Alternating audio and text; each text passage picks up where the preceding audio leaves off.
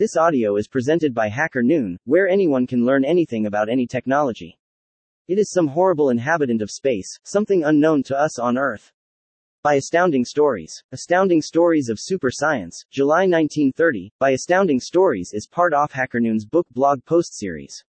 You can jump to any chapter in this book here. Volume 3, Number 1, Beyond the Heaviside Layer, Beyond the Heaviside Layer. By Captain S.P. Meek. They were moving sluggishly along the red light, seeming to flow rather than crawl. Macquarie, the city editor, looked up as I entered his office. Bond, he asked, do you know Jim Carpenter? I know him slightly, I replied cautiously. I have met him several times and I interviewed him some years ago when he improved the Hadley rocket motor. I can't claim a very extensive acquaintance with him. I thought you knew him well. It is a surprise to me to find that there is any prominent man who is not an especial friend of yours. At any rate, you know him as well as anyone of the staff, so I'll give you the assignment. For 80 vertical miles Carpenter and Bond blasted their way, only to be trapped by the extraordinary monsters of the heaviside layer. What's he up to now? I asked. He's going to try to punch a hole in the heaviside layer. But that's impossible, I cried. How can anyone? My voice died away in silence. True enough, the idea of trying to make a permanent hole in a field of magnetic force was absurd, but even as I spoke I remembered that Jim Carpenter had never agreed to the opinion almost unanimously held by our scientists as to the true nature of the heaviside layer. It may be impossible, replied Macquarie dryly, but you are not hired by this paper as a scientific consultant. For some reason, God alone knows why, the owner thinks that you are a reporter. Get down there and try to prove he is right by digging up a few facts about Carpenter's attempt. Wire your stuff in and Peavy will write it up. On this one occasion, please try to conceal your erudition and send in your story in simple words of one syllable which uneducated men like Peavy and me can comprehend. That's all. He turned again to his desk and I left the room. At one time I would have come from such an interview with my face burning, but Macquarie's vitriol slid off me like water off a duck's back. He didn't really mean half of what he said, and Heck knew as well as I did that his crack about my holding my job with the Clarion as a matter of pull was grossly unjust. It is true that I knew Trimble, the owner of the Clarion, fairly well, but I got my job without any aid from him. Macquarie himself hired me and I held my job because he hadn't fired me, despite the caustic remarks which he addressed to me. I had made the mistake when I first got on the paper of letting Macquarie know that I was a graduate electrical engineer from Leland University, and he had held it against me from that day on. I don't know whether he really held it seriously against me or not, but what I have written above is a fair sample of his usual manner toward me. In point of fact, I had greatly minimized the extent of my acquaintance with Jim Carpenter. I had been in Leland at the same time that he was and had known him quite well. When I graduated, which was 2 years after he did, I worked for about a year in his laboratory, and my knowledge of the improvement which had made the Hadley rocket motor a practicability came from first-hand knowledge and not from an interview. That was several years before, but I knew that he never forgot an acquaintance, let alone a friend, and while I had left him to take up other work our parting had been pleasant, and I looked forward with real pleasure to seeing him again. Jim Carpenter, the stormy petrel of modern science. The eternal iconoclast, the perpetual opponent.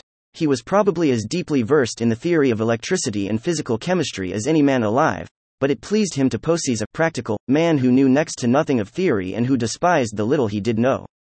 His great delight was to experimentally smash the most beautifully constructed theories which were advanced and taught in the college sand universities of the world, and when he couldn't smash them by experimental evidence, to attack them from the standpoint of philosophical reasoning and to twist around the data on which they were built and make it prove, or seem to prove, the exact opposite of what was generally accepted.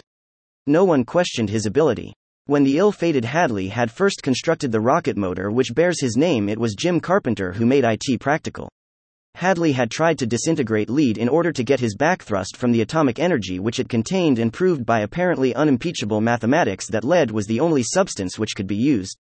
Jim Carpenter had snorted through the pages of the electrical journals and had turned out a modification of Hadley's invention which disintegrated aluminum.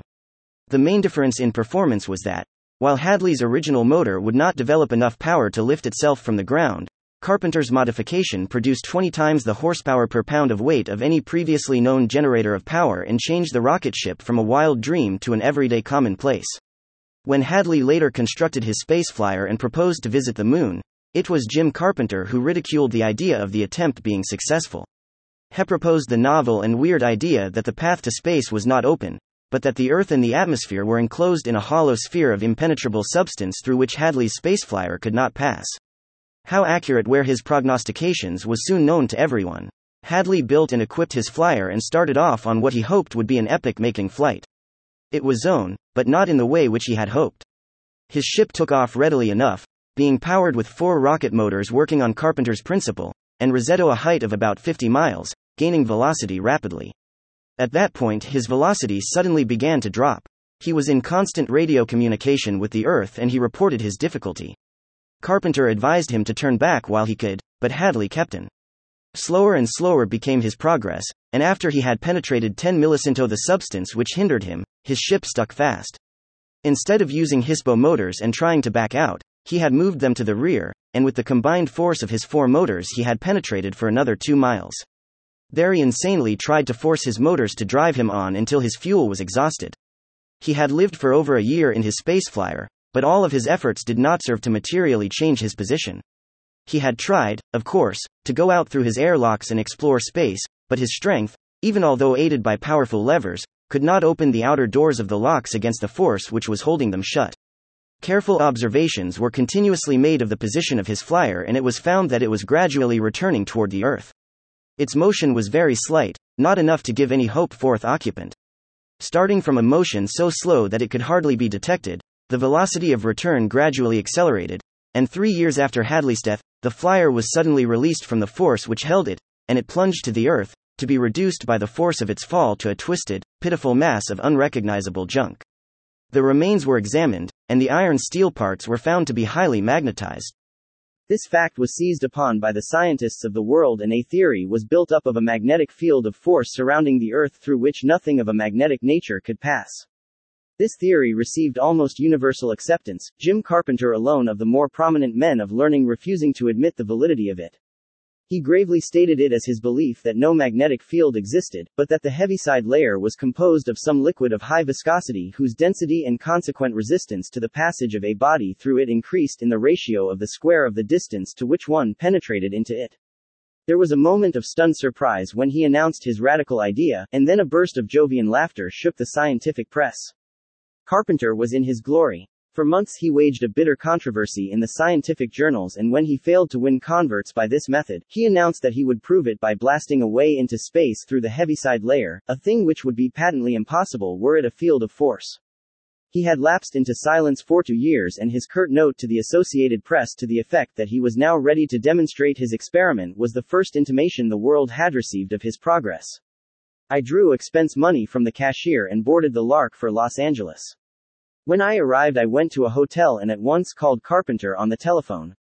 Jim Carpenter speaking, came his voice presently. Good evening, Mr. Carpenter, I replied, this is Bond of the San Francisco Clarion. I would be ashamed to repeat the language which came over that telephone.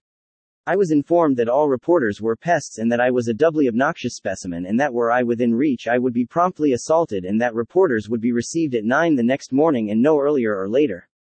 Just a minute, Mr. Carpenter, I cried as he neared the end of his peroration and was, I fancied, about to slam up the receiver. Don't you remember me? I was at Leland with you and used to work in your laboratory in the atomic disintegration section. What's your name? He demanded. Bond, Mr. Carpenter. Oh, First Mortgage. Certainly I remember you. Mighty glad to hear your voice. How are you? Fine, thank you, Mr. Carpenter. I would not have ventured to call you had I not known you. I didn't mean to impose and I'll be glad to see you in the morning at 9. Not by a long shot, he cried. You'll come up right away. Where are you staying? At the El Rey. Well, check out and come right up here. There's lots of room for you here at the plant and I'll be glad to have you. I want at least one intelligent report of this experiment and you should be able to write it. I'll look for you in an hour. I don't want to impose, I began, but he interrupted. Nonsense, glad to have you. I needed someone like you badly and you have come just in the nick of time. I'll expect you in an hour. The receiver clicked and I hastened to follow his instructions. A ringside seat was just what I was looking for. It took my taxi a little over an hour to get to the Carpenter Laboratory and I chuckled when I thought of how Macquarie's face would look when he saw my expense account. Presently we reached the edge of the grounds which surrounded the Carpenter Laboratory and were stopped at the high gate I remembered so well. Are you sure you'll get in, buddy? Asked my driver. Certainly, I replied. What made you ask? I brought 3 chaps out here today and none of them got in, he answered with a grin. I'm glad you're so sure, but I'll just wait around until you are inside before I drive away. I laughed and advanced to the gate. Tim, the old guard, was still there, and he remembered and welcomed me. Me orders was tea, let yes roid in, sor, he said as he greeted me. Just levayer bag here and oil have ut sint roid up. I dropped my bag and trudged up the well-remembered path to the laboratory. It had been enlarged somewhat since I saw it last and, late though the hour was, there was a bustle in the air and I could see a number of men working in the building. From an area in the rear, which was lighted by huge floodlights, came the staccato tattoo of a riveter. I walked up to the front of the laboratory and entered. I knew the way to Carpenter's office and I went directly there and knocked. Hello, First Mortgage, cried Jim Carpenter as I entered in response to his call. I'm glad to see you. Excuse the brusqueness of my first greeting to you over the telephone, but the press have been deviling me all day, every man jack of them trying to steal a march on the rest. I am going to open the whole shebang at 9 tomorrow and give them all an equal chance to look things over before I turn the current on at noon. As soon as we have a little chat, I'll show you over the works. After half an hour's chat he rose. Come along, First Mortgage, he said, we'll go out and look the place over and I'll explain everything. If my ideas work out, you'll have no chance to go over it tomorrow, so I want you to see it now.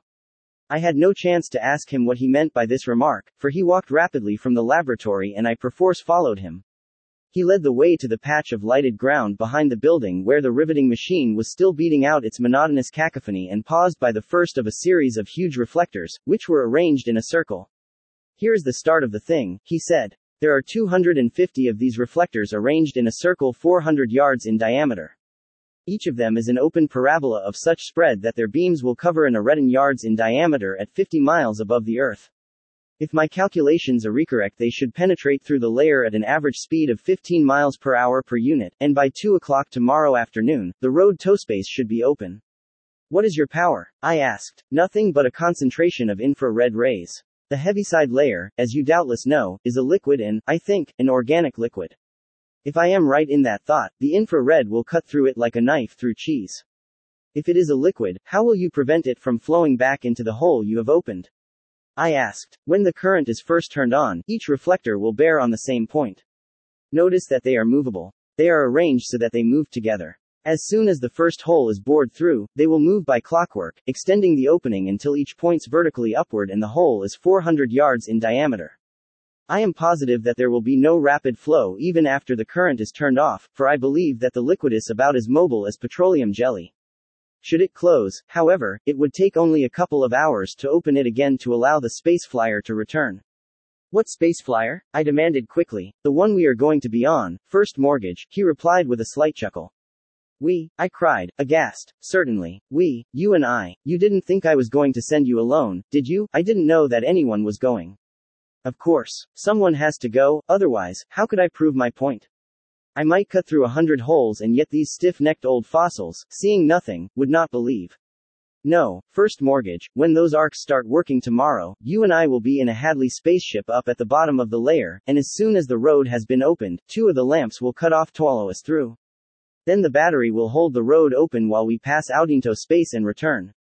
Suppose we meet with Hadley's fate? I demanded. We won't. Even if I am wrong, which is very unlikely, we won't meet with any such fate. We have 2 stern motors and 4 bow motors.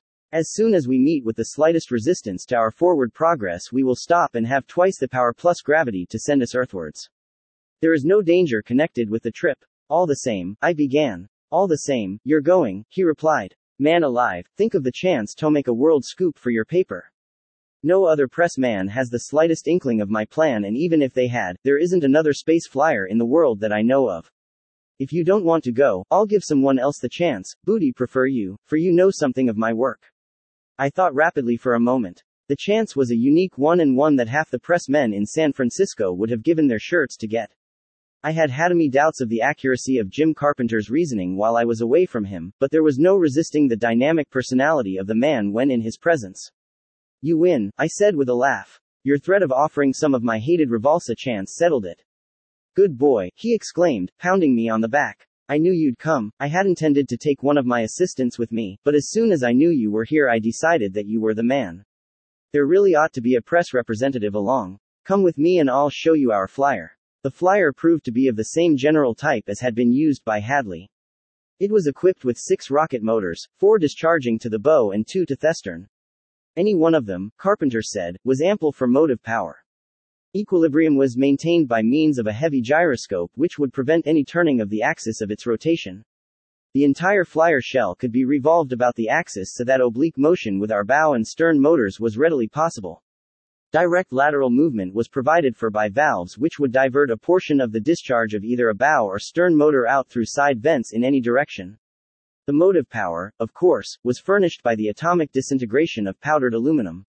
The whole interior, except for the portion of the walls, roof and floor, which was taken up by vitriolene windows, was heavily padded. At 9 the next morning the gates to the enclosure were thrown open and the representatives of the press admitted. Jim Carpenter mounted a platform and explained briefly what he proposed to do and then broke the crowd up into small groups and sent them over the works with guides. When all had been taken around they were reassembled and Carpenter announced to them his intention of going up in a space flyer and prove, by going through the heaviside layer, that he had actually destroyed a portion of it. There was an immediate clamor of applications to go with him. He laughingly announced that one reporter was all that he could stand on the ship and that he was taking one of his former associates with him. I could tell by the envious looks with which I was favored that any popularity I had ever had among my associates was gone forever. There was little time to think of such things, however, for the hour for our departure was approaching, and the photographers were clamoring for pictures of us and the flyer. We satisfied them at last, and I entered the flyer after Carpenter. We sealed the car up, started the air conditioner, and were ready for departure. Scared, Pete? Asked Carpenter, his hand on the starting lever.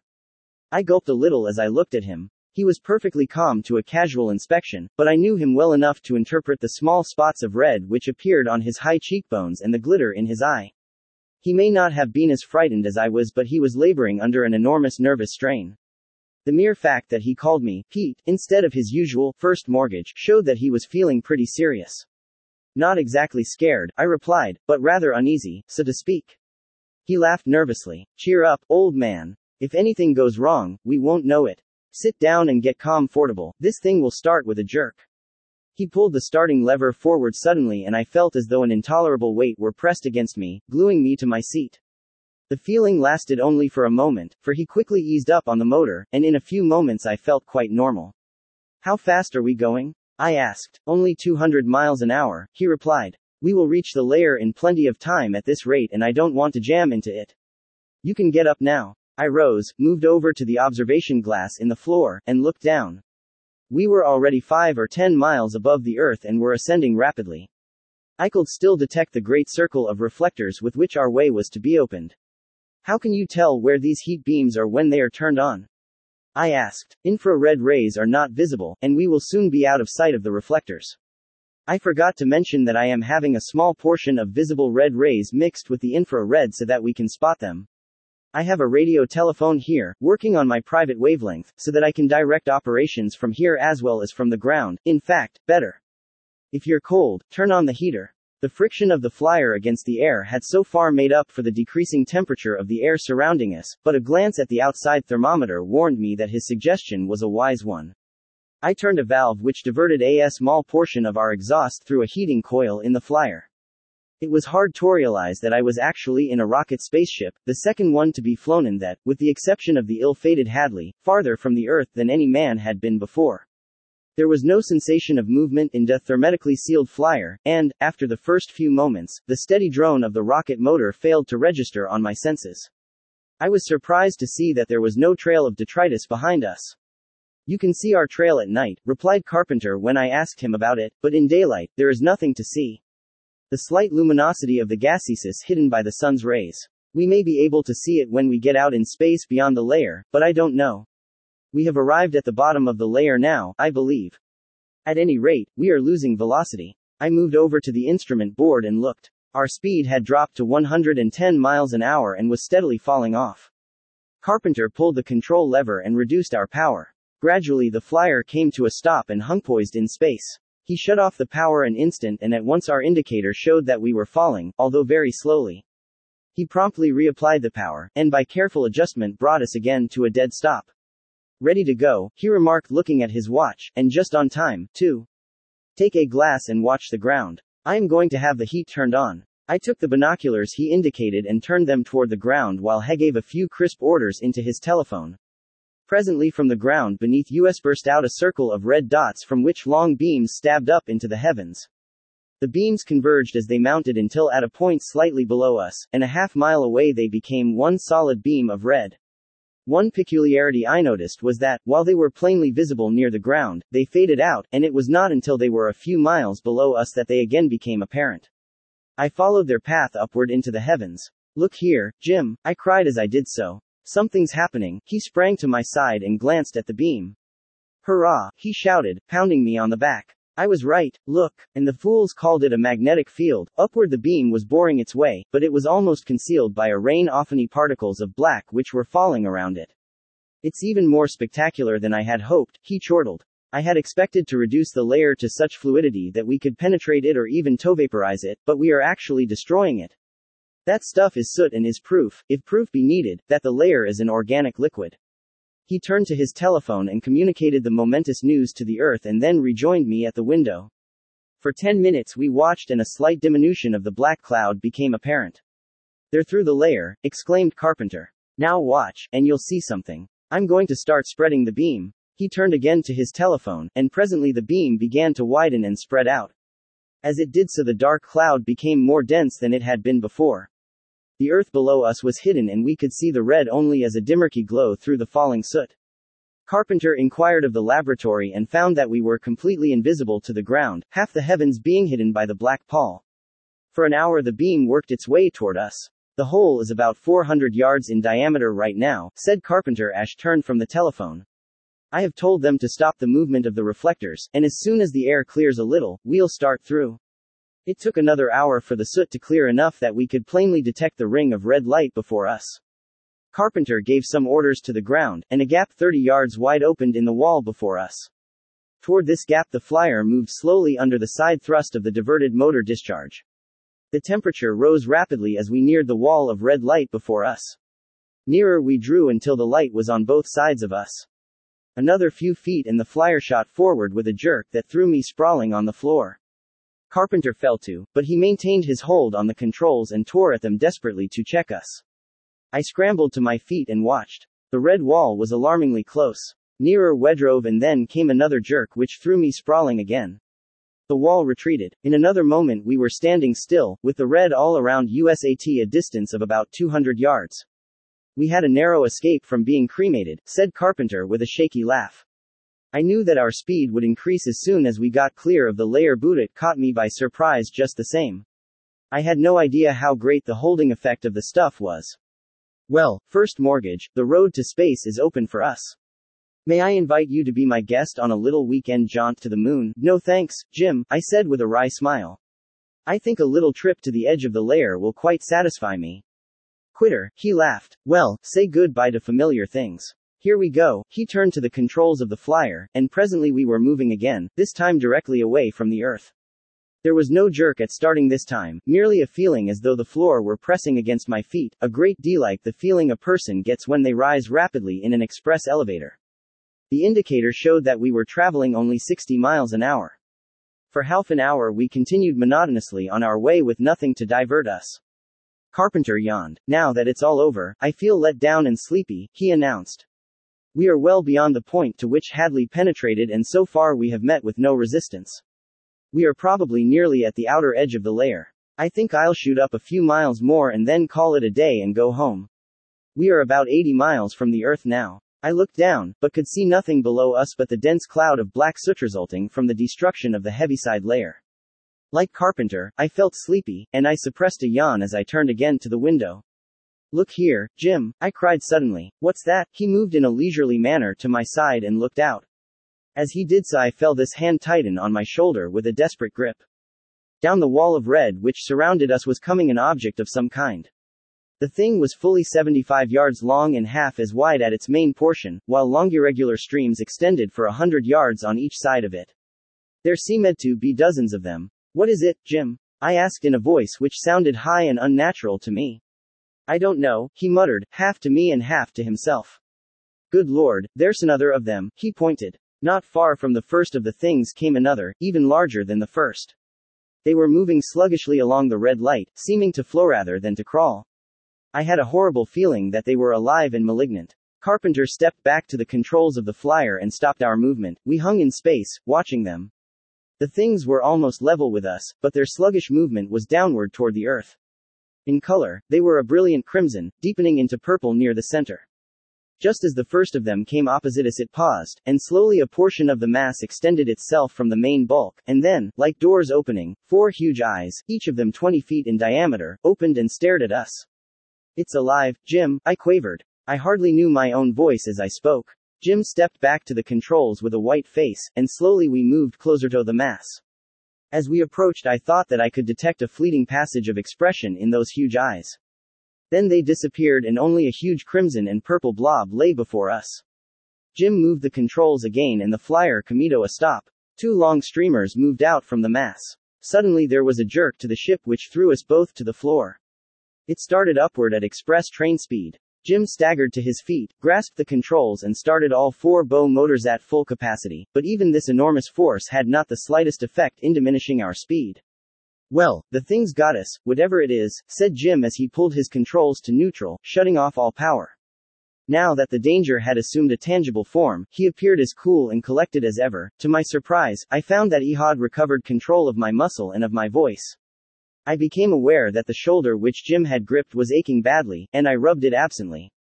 "What is it, Jim?" I asked for the 3rd time. "I don't know," he replied. "It is some horrible inhabitant of space, something unknown to us on Earth.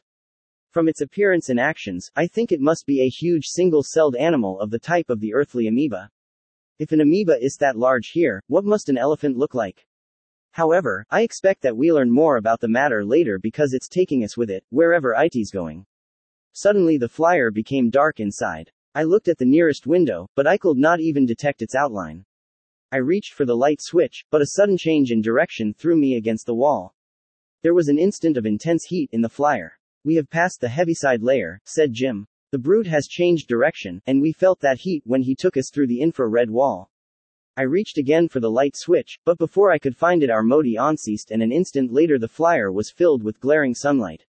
We both turned to the window. We lay on a glistening plain of bluish hue which stretched without a break as far as we could see. Not a thing broke the monotony of our vision. We turned to the opposite window. How can I describe the sight which met our horrified gaze? On the plain before us lay a huge purple monstrosity of gargantuan dimensions. The thing was a shapeless mass, only the 4 huge eyes standing out regarding us balefully. The mass was continually changing its outline and, as we watched, a long streamer extended itself from the body toward us. Over and around the flyer the feeler went, while green and red colors played over first one and then another of the huge eyes before us. The feeler wrapped itself around the flyer and we were lifted into the air toward those horrible eyes. We had almost reached them when the thing dropped us. We fell to the plain with a crash. We staggered to our feet again and looked out. Our captor was battling for its life. Its attacker was a smaller thing of a brilliant green hue, striped and mottled with blue and yellow. While our captor was almost formless, the newcomer had a very definite shape. It resembled a cross between a bird and a lizard, its shape resembling a bird, as did tiny rudimentary wings and a long beak, while the scaly covering and the fact that it had 4 legs instead of 2 bore out the idea that it might be a lizard. Its huge bird-like beak was armed with 3 rows of long sharp teeth with which it was tearing at our captor. The purple amoeba was holding its assailant with a dozen of its thrown-out feelers which were wrapped about the body and legs of the green horror. The whole battle was conducted in absolute silence. "Now's our chance, Jim," I cried. "Get away from here while that dragon has the amoeba busy." He jumped to the control levers of the flyer and pulled the starting switch well forward. The shock of the sudden start hurled me to the floor, but from where I fell I was able to watch the battle on the plain below us. It raged with uninterrupted fury and I felt certain of our escape when, with a shock which hurled both Jim and me to the ceiling, the flyer stopped. We fell back to the floor and I reflected that it was well for us that the interior of the flyer was so well padded. Had it not been, our bones would have been broken a dozen times by the shocks to which we had been subjected. "What now?" I asked as I painfully struggled to my feet. "Another of those purple amoebas," replied Jim from the vantage point of a window. "He's looking us over as if he were trying to decide whether we are edible or not." I joined him at the window. The thing which had us was a replica of the monster we had left below us engaged in battle with the green dragon which had attacked at it. The same indefinite and ever-changing outline was evident, as well as the four huge eyes. The thing regarded us for a moment and slowly moved us up against its bulk until we touched it. Deeper and deeper into the mass of the body we penetrated until we were in a deep cavern with the light coming to us only from the entrance. I watched the entrance and horror possessed my soul. The hole's closing. Jim, I gasped. The thing is swallowing us. I expected that, he replied grimly. The amoeba has no mouth, you know. Nourishment is passed into the body through the skin, which closes behind it. We're a modern version of Jonah and the whale, first mortgage. Well, Jonah got out, I ventured. We'll try to, he replied. When that critter swallowed us, he got something that will prove pretty indigestible. Let's try to give him a stomachache. I don't suppose that a machine gun will affect him, but we'll try it. I didn't know that you had any guns on board. Oh yes, I've got 2 machine guns. We'll turn one of them loose, but I don't expect much effect from it. He moved over to one of the guns and threw off the cover which had hidden it from my gaze. He fed in a belt of ammunition and pulled his trigger. For half a minute he held it down, and 250 caliber 30 bullets tore their way into space. There was no evidence of movement on the part of our host. Just as I thought, remarked Jim as he threw aside the empty belt and covered the gun again. The thing has no nervous organization to speak of and probably never felt that. We'll have to rig up a disintegrating ray for him. What? I gasped. A disintegrating ray, he replied. Oh yes, I know how to make the fabulousity ray that you journalists are always raving about. I have never announced my discovery, for war is horrible enough without it, but I have generated it and used it in my work a number of times. Did it never occur to you that the rocket motor is built on a disintegrating ray principle? Of course it is, Jim. I never thought of it in that light before, but it must be. How can you use it? The discharge from the motors is a harmless stream of energy particles. Instead of turning the ray into powdered aluminum and breaking it down, what is to prevent me from turning it against the body of our captor and blasting my way out? I don't know. Well, nothing is. I'll have to modify one of the motors a little, but it's not a hard job. Get some wrenches from the toolbox and we'll start. An hour of hard work enabled us to disconnect one of the reserve bow motors and, after the modifications Jim had mentioned, turn the ray out through the port through which the products of disintegration were meant to go. When we had bolted it in place with an improvised coupling, Jim opened the vitriolene screen which held in our air and turned to his control board. Here goes, he said. He pulled the lever to full power and with a roar which almost deafened us in the small flyer, the ray leapt out to do its deadly work. I watched through a port beside the motor. There was a flash of intense light for an instant and then the motor died away in silence. A path to freedom lay open before us. Jim started one of the stern motors and slowly we forced our way through the holotorn in the living mass. When we were almost at the surface, he threw in full power and we shot free from the amoeba and into the open. Again we were stopped in midair and drawn back toward the huge bulk. The eyes looked at us and we returned around. As the ray swung into a position to point directly toward one of the eyes, Jim pulled the controlling lever. With the flash of light which ensued, the eye and a portion of the surrounding tissue disappeared. The amoeba writhed and changed shape rapidly, while flashes of brilliant crimson played over the remaining eyes. Again the ray was brought into play and another of the eyes disappeared. This was evidently enough for our captor, for it suddenly released us and instantly we started to fall. Jim caught the control levers and turned on our power in time to halt us only a few feet above the plane toward which we were falling. We were close to the point whence we had started up and we could see that the battle below us was still raging. The green dragon was partially engulfed by the amoeba, but it still relentlessly tore off huge chunks and devoured them. The amoeba was greatly reduced in bulk but it still fought gamely. Even as we approached the dragon was evidently satiated, for it slowly withdrew from the purple bulk and back away. Longfeelers shot out from the amoeba's bulk toward the dragon but they were bitten off before they could grasp their prey. Let's get away from here, Jim, I cried, but I spoke too late. Even as the words left my mouth the green dragon saw us and raised itself in the air, and with gaping jaws launched itself at us. It took Jim only a moment to shoot the flyer up into space, and the charge passed harmlessly beneath us. The dragon checked its headway and turned again toward us. Use the machine gun, Pete, cried Jim. I've got to run the ship. I threw the cover off the gun and fed in a fresh belt of ammunition. As the green monster dashed toward us I hastily aligned the gun and pulled the trigger. My aim was good and at least 50 of the bullets plowed through the approaching bulk before Jim dropped the ship and allowed it to pass above us. Again the dragon turned and charged, and again I met it with a hail of bullets. They had no apparent effect, and Jim dropped the ship again and let the huge bulk shoot by above us. Twice more the dragon rushed, but the last rush was less violent than had been the first three. The bullets are affecting him, Pete, cried Jim as he shot the flyer upward. Give him another dose. I hastily fed in another belt, but it was not needed. The dragon rushed the fifth time, but before it reached us its velocity fell off and it passed harmlessly below us and fell on a long curve to the plain below. It fell near the purple amoeba which it had battled, and a long feeler shot out and grasped it. Straight into the purple mass it was drawn, and vanished into the huge bulk. Jim started one of the stern motors. In a few seconds we were far from the scene. Have you any idea of which direction to go? He asked. I shook my head. Have you a radio beacon? I asked. He withered me with a glance. We're beyond the heaviside layer, he reminded me. For a moment I was stunned. We can't be very far from the hole, he said consolingly as he fumbled with the controls. But before we try to find it, we had better disconnect one of the stern motors and rig it as a disintegrating ray so that we will have one bearing in each direction. We may meet more denizens of space who like our looks, and we haven't much ammunition left. We landed on the plane and in an hour had a second disintegrating ray ready for action. Thus armed, we rose from the blue plane and started at random on our way.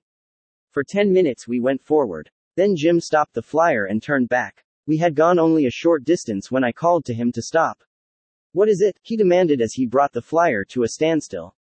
There's another creature ahead of us, I replied. A red one. Red? He asked excitedly as he joined me. About a mile ahead of us a huge mass hung in the air. It resembled the amoeba which had attacked us, except that the newcomer was red.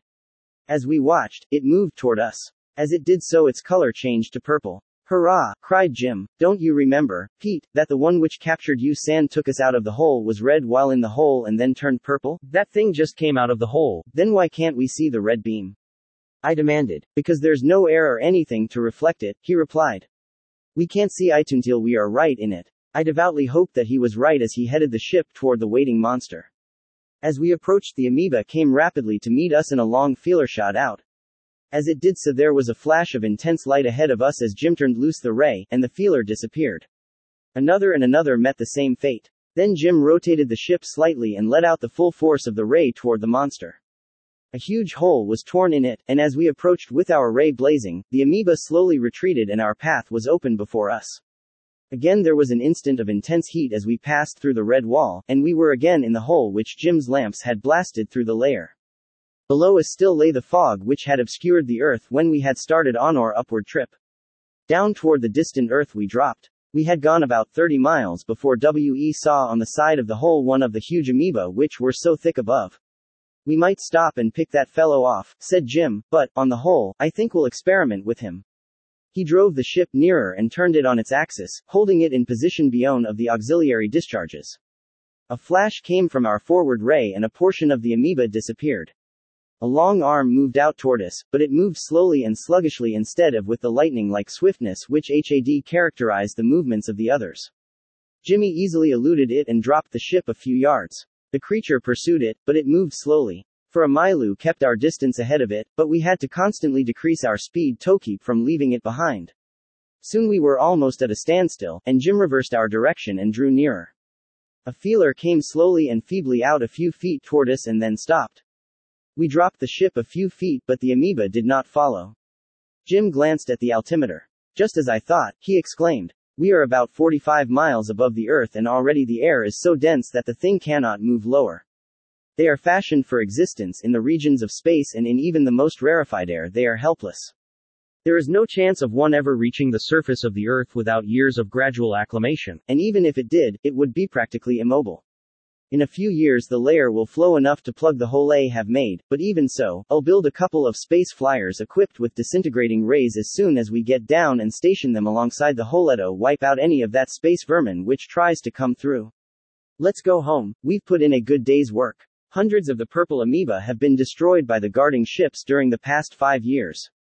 The hole is filling in as Jim predicted, and in another 10 years the Earth will be as securely walled in as it ever was. But in the meantime, no one knows what unrevealed horrors space holds, and the world will never rest entirely easy until the slow process of time again heals the broken protective layer. About Hacker Noon book series, we bring you the most important technical, scientific, and insightful public domain books.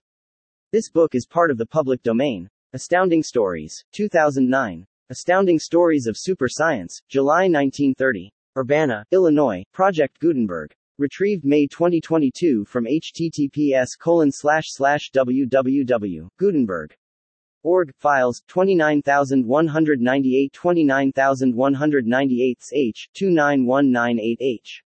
HTM # Beyond this ebook is for the use of anyone anywhere at no cost and with almost no restrictions whatsoever. You may copy it, give it away or reuse it under the terms of the Project Gutenberg license included with this ebook or online at www.gutenberg.org, located at https://www.gutenberg.org, policy, license. HTML. Thank you for listening to this HackerNoon story, read by Artificial Intelligence. Visit hackernoon.com to read, write, learn and publish.